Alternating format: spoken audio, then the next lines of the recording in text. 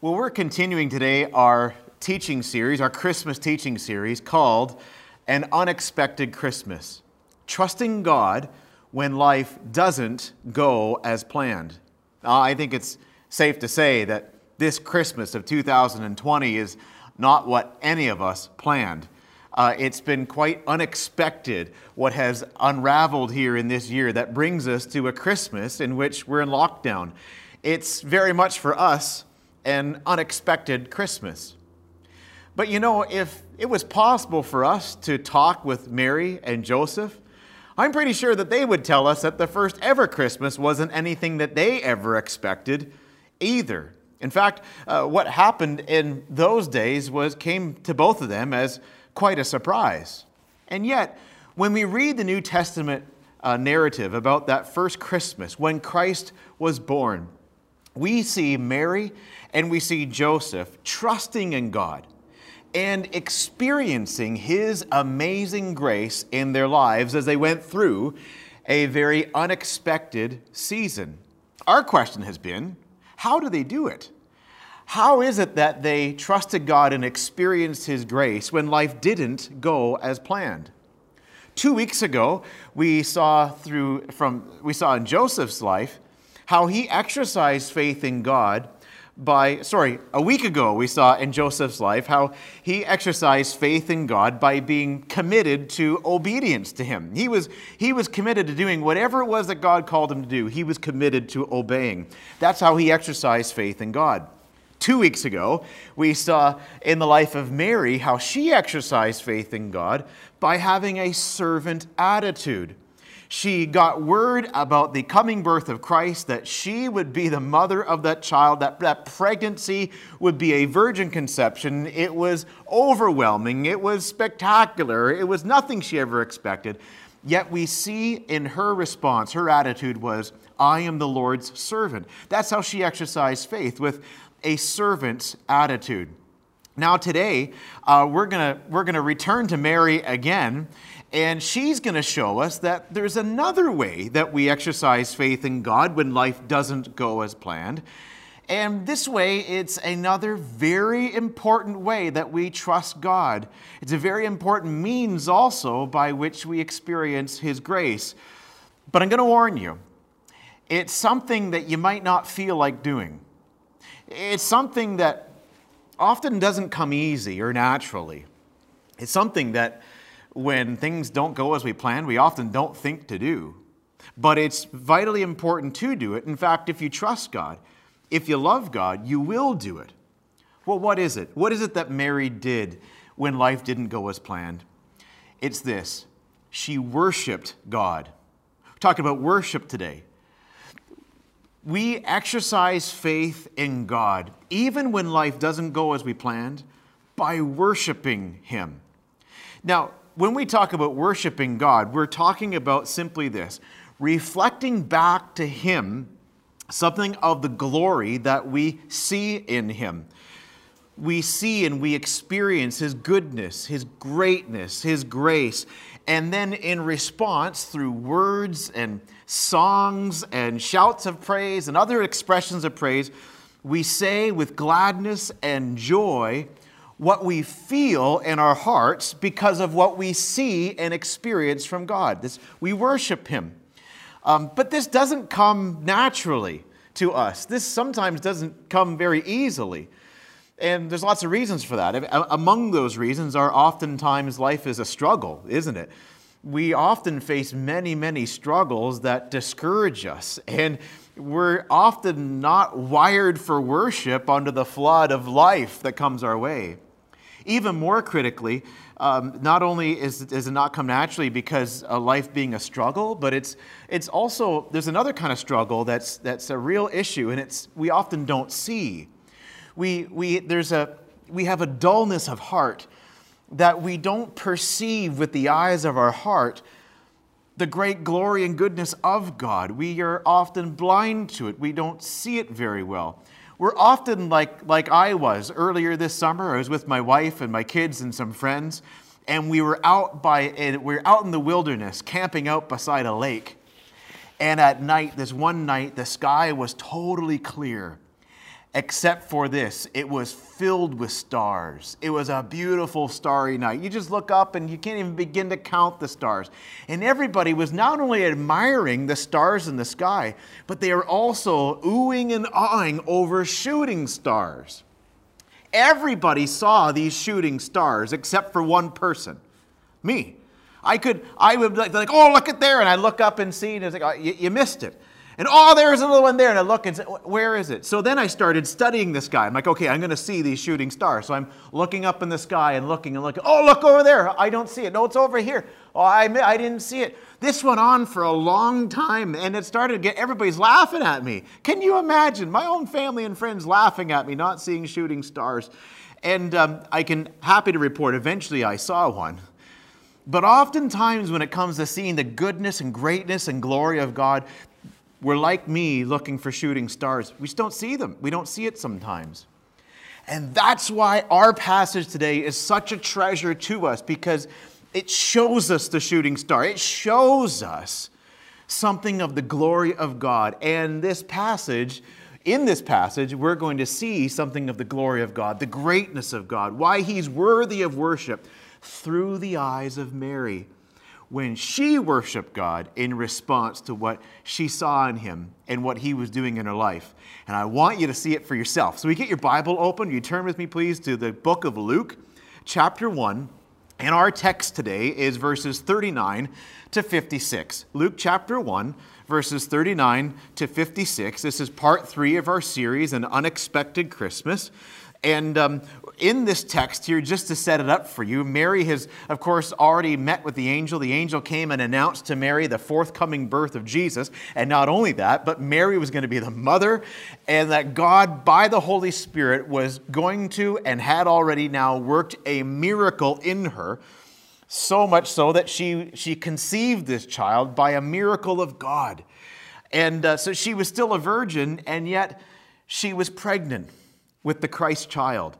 Now, as we're reading through the book of Luke, we find that as soon as the angel left, Mary got a few things together and made haste to go visit her relative Elizabeth. And the reason she went to visit Elizabeth is because the angel told her, Mary, not only are you going to have a child, but your relative Elizabeth, not sure exactly how they were related, they seem to be cousins somehow, but your relative Elizabeth is also pregnant, which was amazing, not because Elizabeth's pregnancy wasn't a virgin conception like Mary's, but Elizabeth, Luke tells us, was advanced in years. She was beyond the years of childbearing, and yet she was going to have a baby.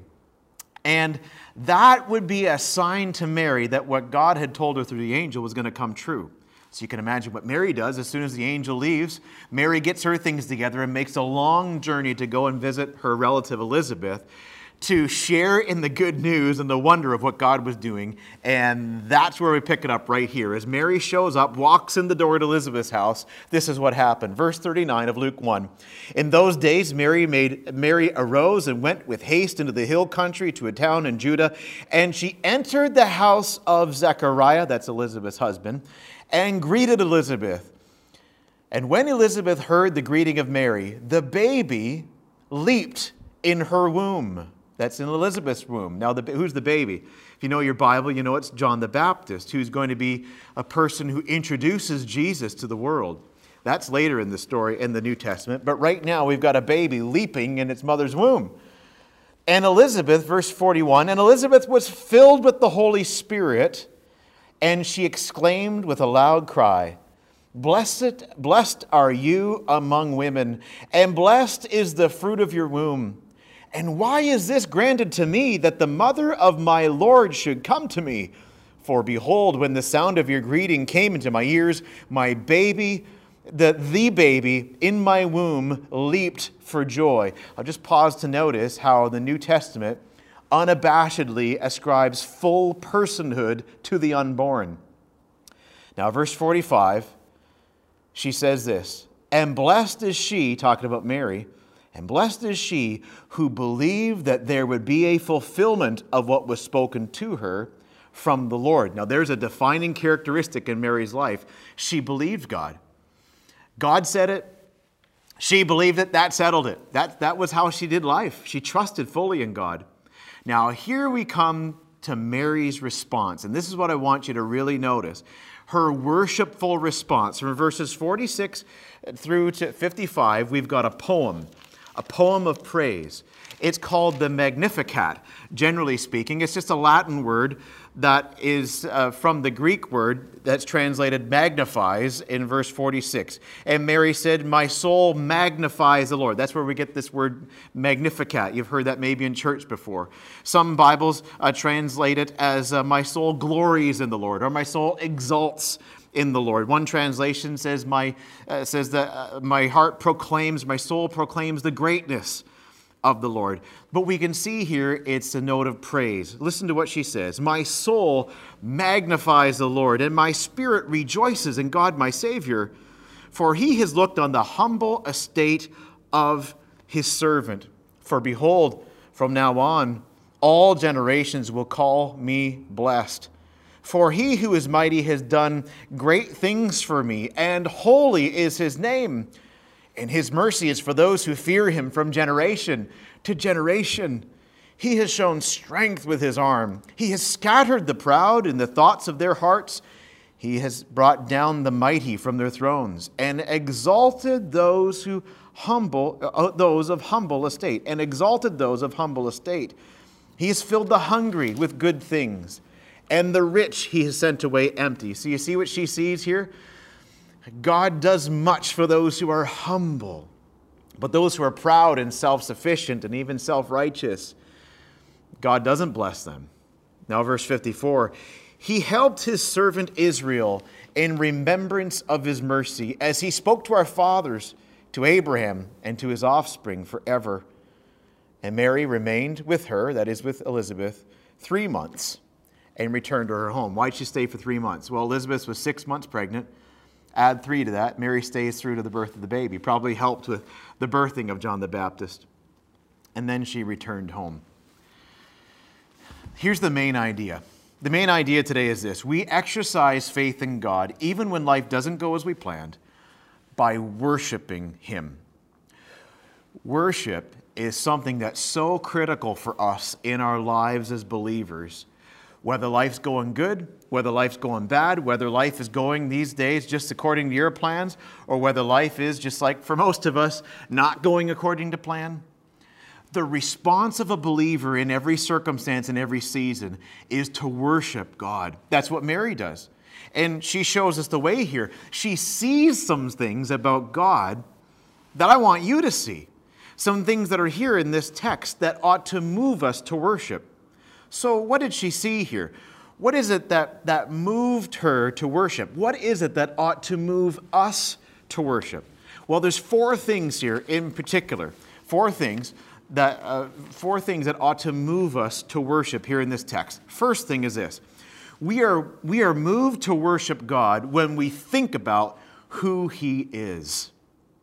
When you and I think about who God is as believers, it does something to us. What wells up inside of us is wonder, and it overflows in worship. That's what happens to Mary. Look what she sees about God, about who he is. Verse 46, she says, "My soul magnifies the Lord." Now there's an awesome title that speaks of his greatness, of his sovereign mastery over everything, that he's the ruler of the world. She calls him her God. She says, "And my spirit rejoices in God." There's no one higher, there's no one greater than him. He is God and God alone. She calls him her Savior. Her Savior. Not only is God her helper, not only is God her benefactor, God is her Savior. She knew that she needed to be saved just like you and I need to be saved. And she had the wonder of seeing in this moment how God was at work doing that and using even her as part of his goodness to you and I in bringing Jesus into the world to save us. She saw God as her Savior. That's who he is. He's the Lord. He's God. He's Savior. Verse 49, she says that God is the mighty one. He can do anything. When we were kids, we used to sing, "My God is so big, so strong, and so mighty. There's nothing my God cannot do for you." Well, what's that song about? It's about God and his great power to do anything, even beyond our wildest imaginations. That's what Mary saw. Here she is looking at her own life and circumstances. She's like, imagine God can do something that nobody can do, that I have a baby in me by His miraculous working, that my relative Elizabeth at this stage in life is also part of God's plan in having a baby. It's just amazing. She calls God, not only is He mighty, He who is mighty has done great things for me, and holy is His name. She recognizes that God is holy. There's no one like Him. He is unique. He dwells in unapproachable light in His holiness, and yet He's also merciful. She says that holy is His name in verse 50, and His mercy is for those who fear Him, anyone who trust Him, who fear Him. He's merciful. In other words, He's compassionate. He cares. He loves. We are moved to worship when we think about who God is. Decades ago, the pastor and author A.W. Tozer said this. He said, "What comes into our minds when we think about God is the most important thing about us." What comes into our minds when we think about God is the most important thing about us, because it will shape all of your life. Our thoughts, our spending, our plans, our passions are all reflections of our true view of God. What comes into your mind when you think about God? If when you think of God, you think of someone who is common, who is a little bit more like you, then, well, you'll probably just do common things and live however you please. If you think that God is distant and detached, you won't trust Him. You won't look to Him. If you think God is limited and weak, you'll pay little attention to Him. You certainly won't depend on Him. If you think that God is somehow uncaring, you will be compelled to take matters into your own hands in life. If you think that God is just an idea or a concept, you'll talk about Him, you'll debate Him, but you'll be really a practical atheist, living your day-to-day life as though He's not there, because after all, really, you just perceive Him as an idea. There's many people whose vision of God is just a slightly exalted version of themselves. And yet the reality is that God is none of those things. God is God. And as Mary reminds us, He's the Lord, He's the Savior, He's the mighty one, He is holy, He is merciful. The big problem that many of us have is that our God is too small.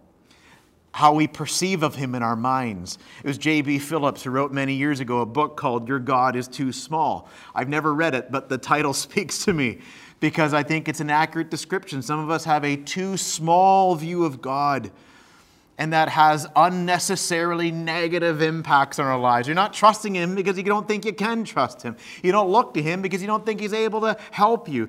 You don't live for Him because He's never got beyond just an idea or a concept that your parents talked to you about. He's no more meaningful to you than Santa Claus. But the reality is, for Mary, what was her view of God? She had a more true view of God, and having a true view of God, she had a high view of Him, and she was moved to worship when she thought about who He really is. And loved ones, that's what you and I need. We ought to esteem God. We ought to fear Him with a healthy fear of Him, of acknowledging that He is God, and we ought to love Him. God created us with desires and longings that only He can fulfill. And when Mary gets a great vision of Him with the eyes of her heart overflows with the fullness of God, and she bursts out in worship. Oh, loved ones, pursue a true view of God, a biblical view of God. Is the God that you perceive, is God that you perceive in your mind the one reflected in the pages of Scripture? We are moved to worship when we think about who God is, who He really is. That's the first thing we see here that Mary shows us. Second thing that she shows us is that we're moved to worship God when we think about not only who He is, but also what He has done. When we think about what God has done, it ought to move us to worship. That's what it did for Mary. When she thought about what God had done, particularly for her, she was inspired to praise God. Look at verse 48. She says about God, He has looked on the humble estate of His servant. She's talking about herself. He has looked on me. And she's thinking, like, who am I? You're right? I'm a nobody from a nowhere place. I'm nobody special. And yet he's looked on me and he's honored me with a high calling. She's going to give birth to the Christ. She says, he has looked on the humble estate of a servant. For behold, from now on, generations will call me blessed. For he who is mighty has done great things for me. We are moved to worship when we think about what God has done for us. You know, for Mary, God, he worked a miracle in her, gave her the honor of bearing the Messiah, the hope of the world. Through her, she would be a vessel of mercy, a kind of a means by which really God would bring salvation.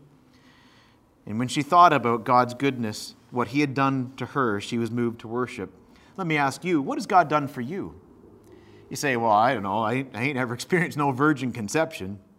No, and you're not going to. But God has done no less great things in you, dear Christian.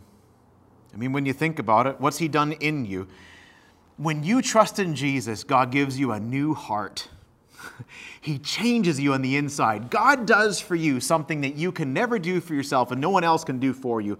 He makes you new. And it's a radical transformation. It's so radical, the Bible calls it being born again. You're given a new heart for God. You're given a heart for him that you didn't have. You're given new desires, new passions for him. He's worked in you to give you a new heart. He sanctified you. He set you apart unto himself. What has God done for you? Well, he's saved you. He's given you a new life. He's welcomed you into his forever family. He's given his Holy Spirit to dwell in you. So he's always, always with you. He's got plans for you. He's got purposes for you. And he upholds you with unbreakable promises. He's done many things for you. And he's doing things through you, many of you. If you think about it, there are people that God is touching, that God has ministered to through you, of all people. As you live for God, lives are touched by him through his people, through people like you. If you would just stop and think about, what has God done for me? That just might begin to move you to worship. That's what Mary did. When she thought about what God had done for her, she was moved to worship. Let me ask you, what has God done for you? Or maybe to ask it this way, where would you be if it wasn't for God? Where would you be today? What would you be doing if it wasn't for God's goodness to you, God's grace in your life? My dear brother, sister, when you think about that, doesn't that stir something in you of gratitude and wonder at God's kindness to you? I'm talking to you, not the person sitting next to you, not the people driving past your house right now. I'm talking to you. We're moved to worship when we think about what God has done for us, done for you and for me. We're moved to worship when we think about who God is, about what God has done. Thirdly, we're moved to worship when we think about what God does. We're moved to worship God when we think about what it is that he does, how he works in the world, the things that he does. In particular, Mary marvels at God's great work in those who are humble, in those who are maybe in the eyes of the world nobodies, that they are somebodies to God. You notice that verses 50 to 53, that theme there? She says, verse 50, and his mercy is for those who fear him from generation to generation. In other words, this is the way God works in the world. He's gracious. He gives blessings to those who fear him. He says, verse 51, she says in verse 51, he has shown strength with his arm. He has scattered the proud in the thoughts of their hearts.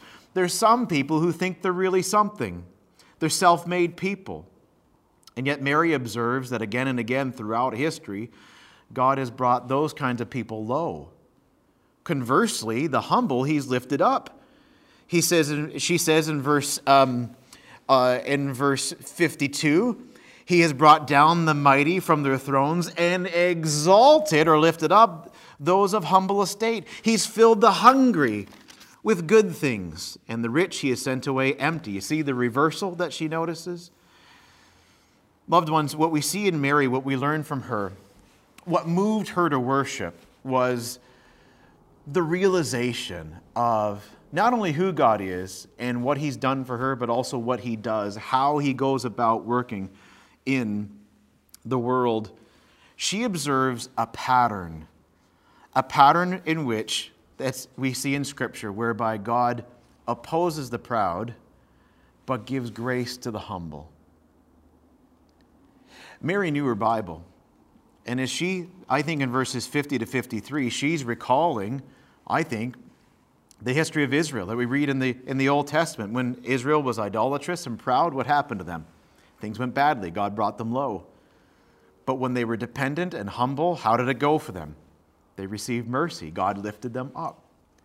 There's a repeated sentence in the Bible.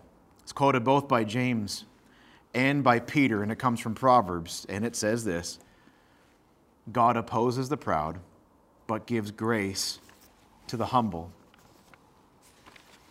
Mary looked at her life, and she saw, look, I've got no material wealth, okay?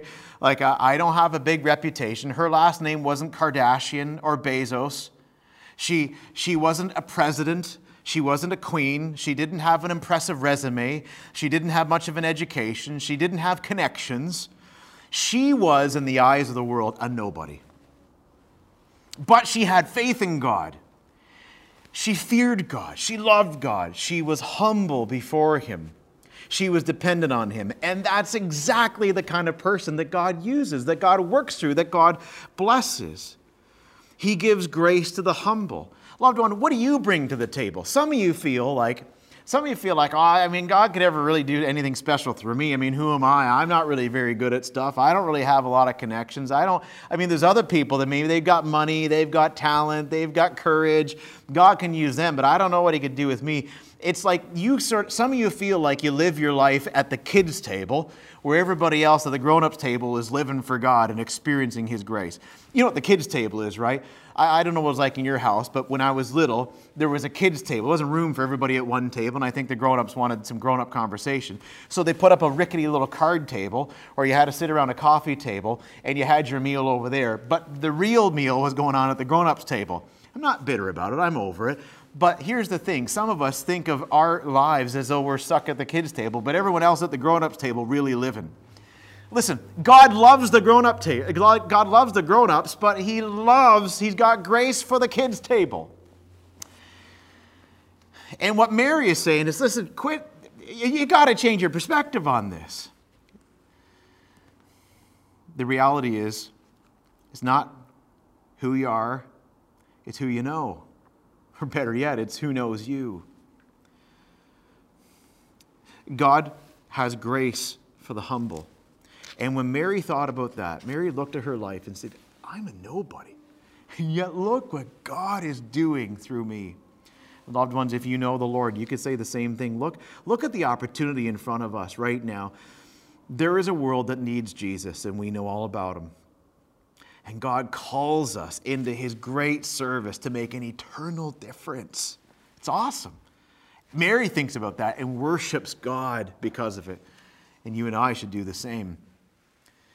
We're moved to worship when we think about who God is and what he's done for us and what he does in the world, how he gives grace to the humble. But the fourth thing we see here is that we're moved to worship when we think about what God will do. There's things that he has done, the things that he is doing, but there's things that he will do. And we can worship God in light of it because we realize that what he will do is he'll keep his promises. I think that's what Mary exalts in verses 54 and 55. She says, he has helped his servant Israel, his people, the people that he set his heart upon in the Old Testament. He made a promise to the father of Israel. He made a promise to Abraham that now in Mary's day he was keeping. He promised Abraham that through Abraham he would bless all the nations of the world. And now Mary sees, you know what God promised so many years ago, he's doing now in sending Christ into the world. God will bless the nations just as he promised through the seed of Abraham, through the descendant of Abraham, through the Messiah that's coming, as he spoke to our fathers, to Abraham, and to his offspring forever. She marvels here at how God keeps his word. You know, we're moved to worship when we think on the same thing, the fact that God keeps his promises. You know, we're reminded, as we have been many times this past year in 2020, that the three most common affirmations about God in the Bible are these: that God is good, that God is able, and that God is faithful. God is good. He's not deceptive or conniving, but He is good. He's truthful. He's also able. He's mighty. There's nothing that He cannot do. And He is faithful. That is, that He will keep His promises. He's able to keep them. He's good, so he speaks truth. He will keep His promises. You and I have promises that we can bank on, and we must bank on. He's got a promise that if you trust in Jesus, He'll forgive your sins. He promises that. He promises that when you die and leave this world, that you'll go to be with Jesus. He promises that. He's got a promise for you that nothing can ever separate you from His love. He's got a promise for you, Romans 8, that whatever happens in this world will never be beyond His power and will never escape His ability to somehow, some way turn into something good for you in the end. He promises that. He promises He'll never leave us or forsake us. So He's with you now. Jesus said, I'm with you always. Like here, like now. He promises that. He promises that the work He started in you, He'll bring to completion. He promises that He will, in Psalm 84, that He will withhold no good thing from you. In other words, whatever is good, whatever is for your blessing, He will ensure somehow, some way, ultimately, it comes to you. You got promises that you can count on. I love how J.C. Ryle put this. Ryle was a pastor from many, many years ago, and he knew all about hardship, the rigors of ministry, and the hard knocks of life. He was widowed 3 times. He had pain of seeing unconverted children. But he made it through in his life by banking on the promises of God. And as he reflected on that, Mary came to mind. As he reflected on Mary's experience, this is what he said. He said of Mary, he said, "Let us learn from this holy woman's example. Lay firm hold on Bible promises." Lay firm hold on Bible promises. It is of the deepest importance it is of deepest importance to our peace to do so. Promises are, in fact, the manna that we should daily eat and the water that we should daily drink as we travel through the wilderness of this world. In other words, how are you going to make it through? How are you going to find the strength, the sustenance to get through another day, another week, another month, another year? How are you going to do it? On the promises of God. That's the strength for your life. He says, we see not Christ and heaven and the book of life and the mansions prepared for us. We don't see those things right here and now. We walk by faith, and this faith leans on promises. He continues, but on those promises we may lean confidently. They will bear all the weight that we can lay on them. We shall find one day, like the Virgin Mary, that God keeps His word and that what He has spoken, He will always in due time perform. What are you up against this Christmas 2020? You facing a shortage? You facing family tensions? You facing uncertainties? A lot of us are facing uncertainties, aren't we? Maybe you're facing death square in the face. Loved ones, whatever is weighing on you, you can rest yourself fully on the promises of God. And when you think about that, God always keeps His word. That ought to move us to worship. God, that I can count on you. There's a lot that I can't count on. There's a lot of things that I don't know for sure. I don't know what's going to happen today, let alone tomorrow. But I know that you've spoken and I can believe you. And when we think on that, it ought to well up within us a sense of gladness, not in our circumstances, but in God. And in so doing, the believer worships. 4 reasons to worship God, 4 things that move us to worship: who He is, what He's done, what He does, and what He will do. He'll keep His promises.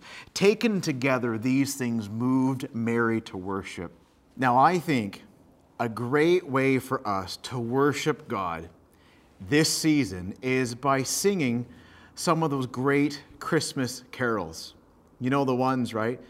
Not Frosty the Snowman or Rudolph the Red-Nosed Reindeer. I mean, those are fun, but that's not going to thrill your soul. No, I am talking about the Christmas carols that tell us all about who God is, what He's done, what He does, what He will do, that are focused on that Advent, that first Christmas, the birth of Jesus Christ. Some of those Christmas carols that we only sing this time of year contain for us wonderful biblical words of truth and hope and promises that can fuel and really serve us in our worship of God. I would encourage you, loved one, to sing some of those songs. Get them out. I think of a song like "O Holy Night" that says, "O holy night, the stars are brightly shining. It is the night of our dear Savior's birth." Now here's a line I love. "Long lay the world in sin and error pining, till He appeared, and the soul felt its worth. A thrill of hope, the weary world rejoices, for yonder breaks a new and glorious morn." And then what does one do in light of that? Fall on your knees. Oh, hear the angels' voices. Oh, night divine. Oh, night when Christ was born. I love line 3 in that song. "Truly He taught us to love one another. His law is love and His gospel is peace. Chains shall He break, for the slave is our brother, and in His name all oppression shall cease." What hope we have, what promise we have from this mighty God who has done great things. He does great things, and He will do great things. Or how about this song we're going to sing right now? "O come, all ye faithful, joyful and triumphant. O come ye to Bethlehem." And that great song of the great chorus in there about, "Oh come," what are we coming to do? "Oh come, let us adore Him. Oh come, let us adore Him. Oh come, let us adore Him, Christ the Lord." In fact, why don't we just sing now? Madison's going to lead us now in a song of praise to the Lord, one of those carols. Sing the carol, sing it at the top of your lungs, and get out some more as we reflect on what God has done for us this Christmas.